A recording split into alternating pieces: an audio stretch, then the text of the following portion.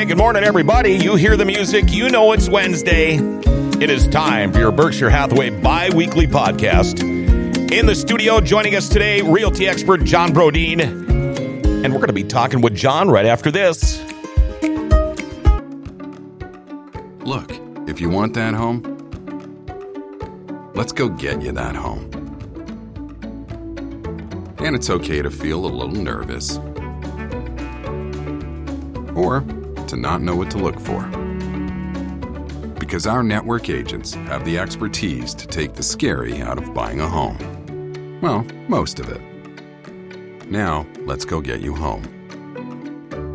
All right, we are back. John Brodeen, how are you, man? Hey, I'm good. Good. Been a couple of weeks. Yes, been beating any people up or getting beat up or anything lately? No, kind of taking a little time off? No, I'm still training. Yeah. Five days a week, so. Oh, that's all? Yeah, Oh, that's it. When's your next big gig? You got anything lined up? I don't have anything planned. I don't know when the next tournament is that's local here, but there was a couple in September. I wasn't really able to do them. I had a couple little injuries nagging, and so I haven't done any since May, since that last one in Minneapolis. But I love training too. So even if I don't have a tournament or competition coming up, I'm always training. Yeah. So do you only take time off when it comes to injuries, or is there a time of the year where you go, look, I mean, even professional athletes take a little break now and then, but do you ever say, okay, I'm taking the month of May off or July? You're still 5 days a week just pounding away. Yeah. I had, even with these injuries, it wasn't enough where I had to take time off, but I just wouldn't have been where my ankle was all messed up. So if I would have competed and gotten stuck in an ankle submission, I would have probably hurt it a lot worse. Yeah. But I was still able to train. I just had to be careful with it. No, I never really take any time off. If I go on vacation, I usually try to train like once or something or a couple times, depending on what we're doing. But sometimes that'll be a situation where I take a few days off. Well, I would imagine, as is in any physical type sport, your opponent would take advantage of that if they knew, hey, I'm fighting John Brodeen coming up here, but he's got a bum ankle. Yeah. Which ankle? You know, they're probably going to go all over that. Yeah. That's why you don't tape it up, or if you do, tape both of them up or something. Yeah. Yep. Don't limp. Yeah, exactly.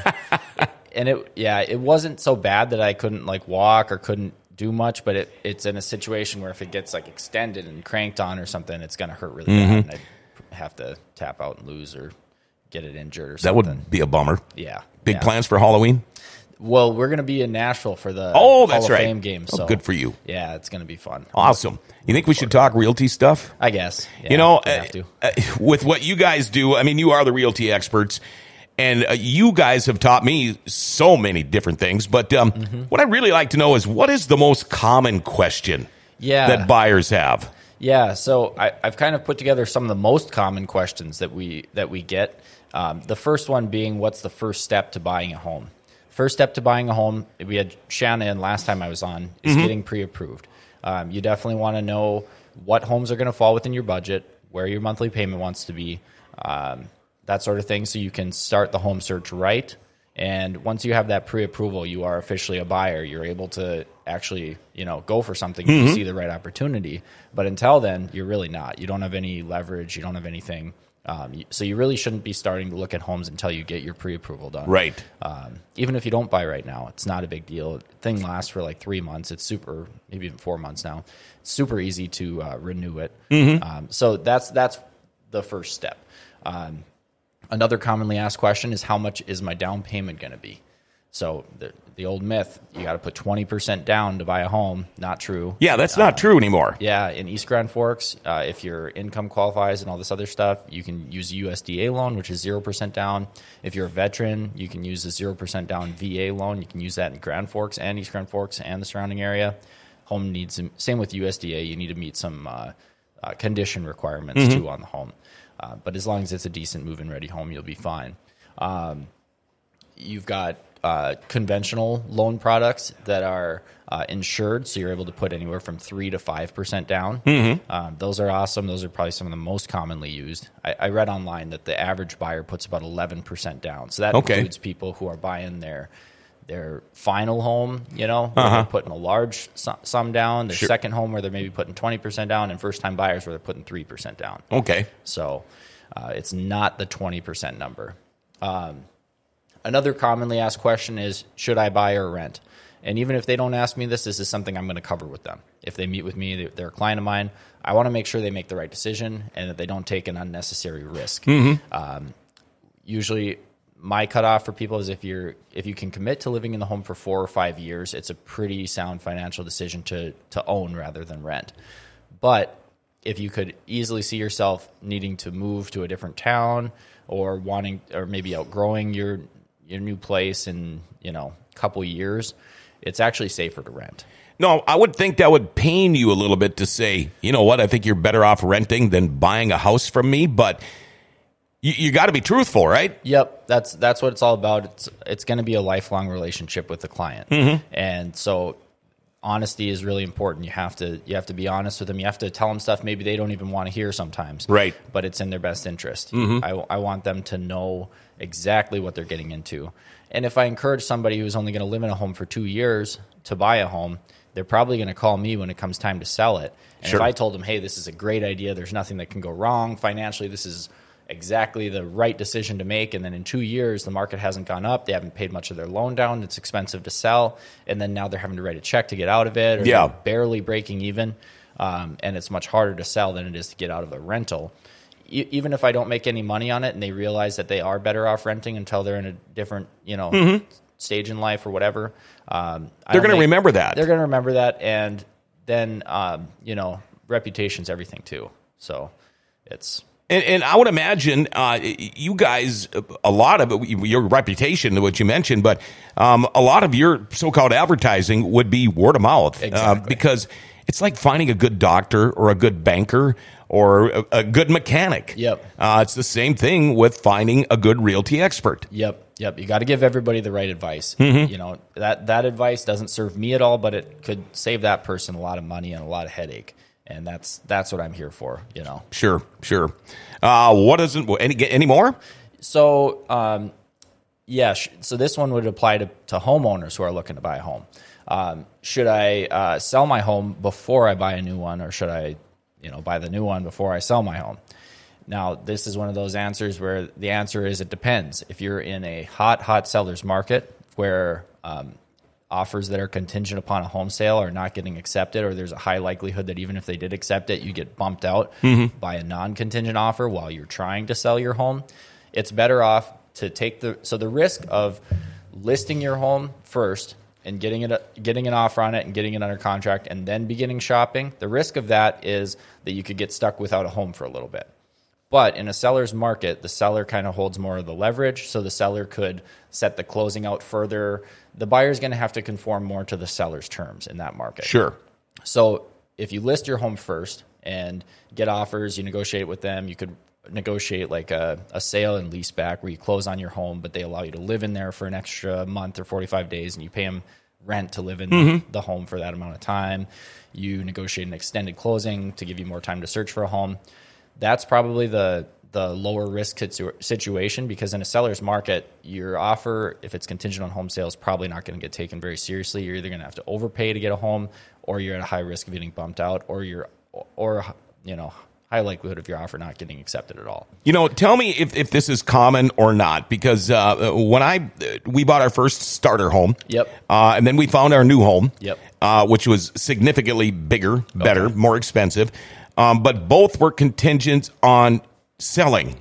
So we had to sell our home, and we wanted to buy their home, but they had to find a home and all of that. So what we did is we kind of swapped mortgages for a while, if that makes sense. Okay. We paid their mortgage so we could officially have that house, and they paid our old mortgage but do things like that, or is that just something you try to work out on your own with these people? And is that something that you realty experts deal with and work it out? Yeah, so it is something that we deal with and work it out.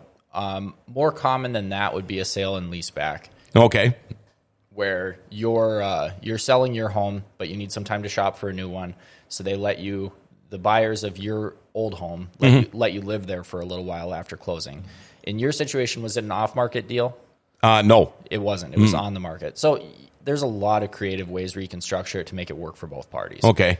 Yeah, we actually had same realtor for both. Okay. And like I said, it's going to depend on what the market's like, because you were probably paying a higher mortgage and these people were paying a lower mortgage, but maybe that's what you had to do in order to get them to want to work with you if it was the seller's market. So it's going to depend on who has the leverage. Okay. In a lot of cases. And I will tell you this, John, this is way before your time, so that's why we didn't go with Berkshire Hathaway. Okay. It was a long time ago. You were probably about 10. Okay, that makes me feel better. Any other questions? I would imagine of all the questions you get all the time, you've probably got a list of those top 10 or something. Yeah, and these are mostly questions for buyers. Okay. But they are the most commonly asked ones. Another one is, what is a seller's market and what is a buyer's market? I just referenced that when we're talking about the last question. But so seller's market is when there's not very many homes for sale compared to the number of homes that sell each month. A buyer's market is exactly the opposite, where there's tons of homes for sale in comparison to how many sell each month. So in a buyer's market, the buyers have all the leverage because there's not many buyers for the number of homes that are available. In a seller's market, the sellers have all the leverage because there are very few homes available, low inventory, compared to the number of people who want to buy a home. And a balanced market is usually when there are roughly 6 months of inventory, meaning it would take 6 months at the rate that the homes are currently selling at for all the inventory to sell out. That's when neither the buyer or the seller is at a major disadvantage, and it's pretty balanced. Okay. Yeah. What's inventory like now? It's still in the territory of a seller's market, and it'll slow and get closer to a balanced market. Like from 2015 to 2019, the winter months were more of a buyer's market, lots of inventory sitting out there compared to the number of homes actually selling. And then the spring and summer months would be more of a buyer's or a seller's market, excuse me.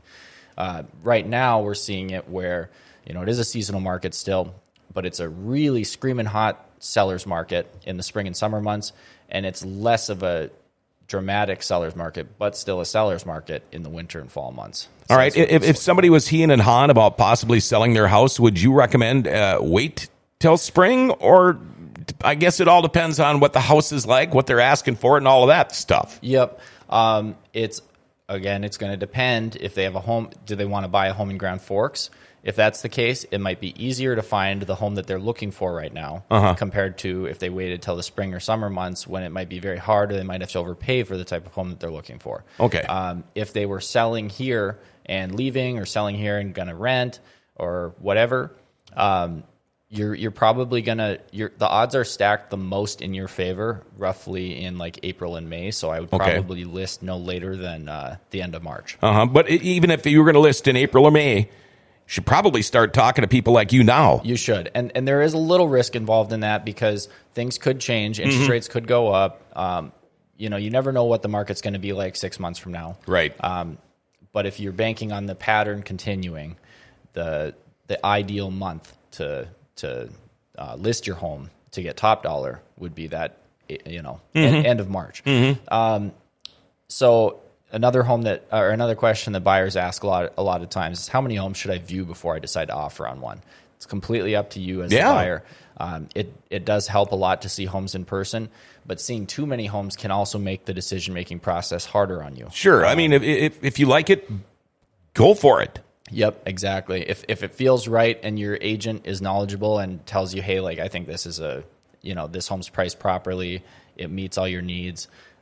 It might take a little bit before another one comes on the market that's like this. You can feel comfortable going for it even if you've only viewed a couple homes. A lot of times homes look different in person than they do in pictures, so it is good to view some homes in person.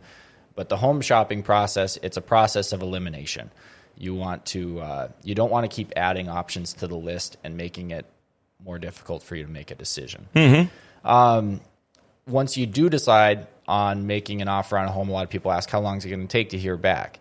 Unless they have set up a specific deadline on when they're going to respond to offers, a lot of times you can expect to hear back usually within like 24 to 48 hours. Okay. Maybe even less.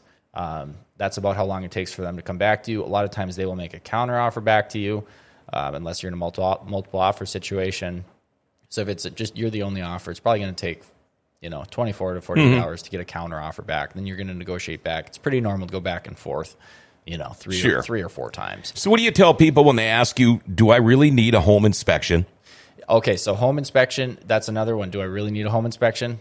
commonly asked question. We typically say yes. We do recommend getting a home inspection. There's a lot of things that the average buyer, the untrained eye, can't see. And it's nice to get a second opinion. It's not that expensive when you're talking about how expensive a home is. You're paying $350, $400 for a home inspection. Get all those systems checked out. And if there are surprises that come up, it's a chance to negotiate a little bit more and maybe get the seller to give you some money so you can fix some of the safety hazards, or get the seller to fix some of the safety hazards beforehand. And even if you get a pretty clean bill of health on the home, that also gives you more peace of mind getting into it. And I would imagine a common question is, how long does it take to close? Yeah, that's another common one. Takes roughly 45 days right now to get from contract to closing. The thing that takes the longest, of course, you have your mortgage underwriting time, and a big part of that is the appraisal.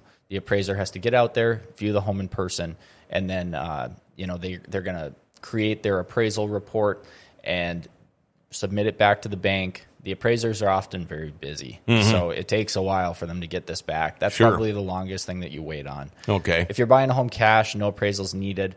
The only thing that they need to do is title work. In that case, you can close in probably about 10 days, 10 to 14 days. All right. So if somebody's got any questions, they're looking to buy or sell, how do they get a hold of realty expert John Brodin? Yeah, they can shoot me a text, 701-213-5428. If you've got a question that you want covered, too, on one of our other podcasts, we can send me or you a message, and we can certainly cover it. Absolutely. You're coming back Friday, right? Yes. Yep. I'll be back on Friday. Hey, have a good remainder of the week. Yes. All right.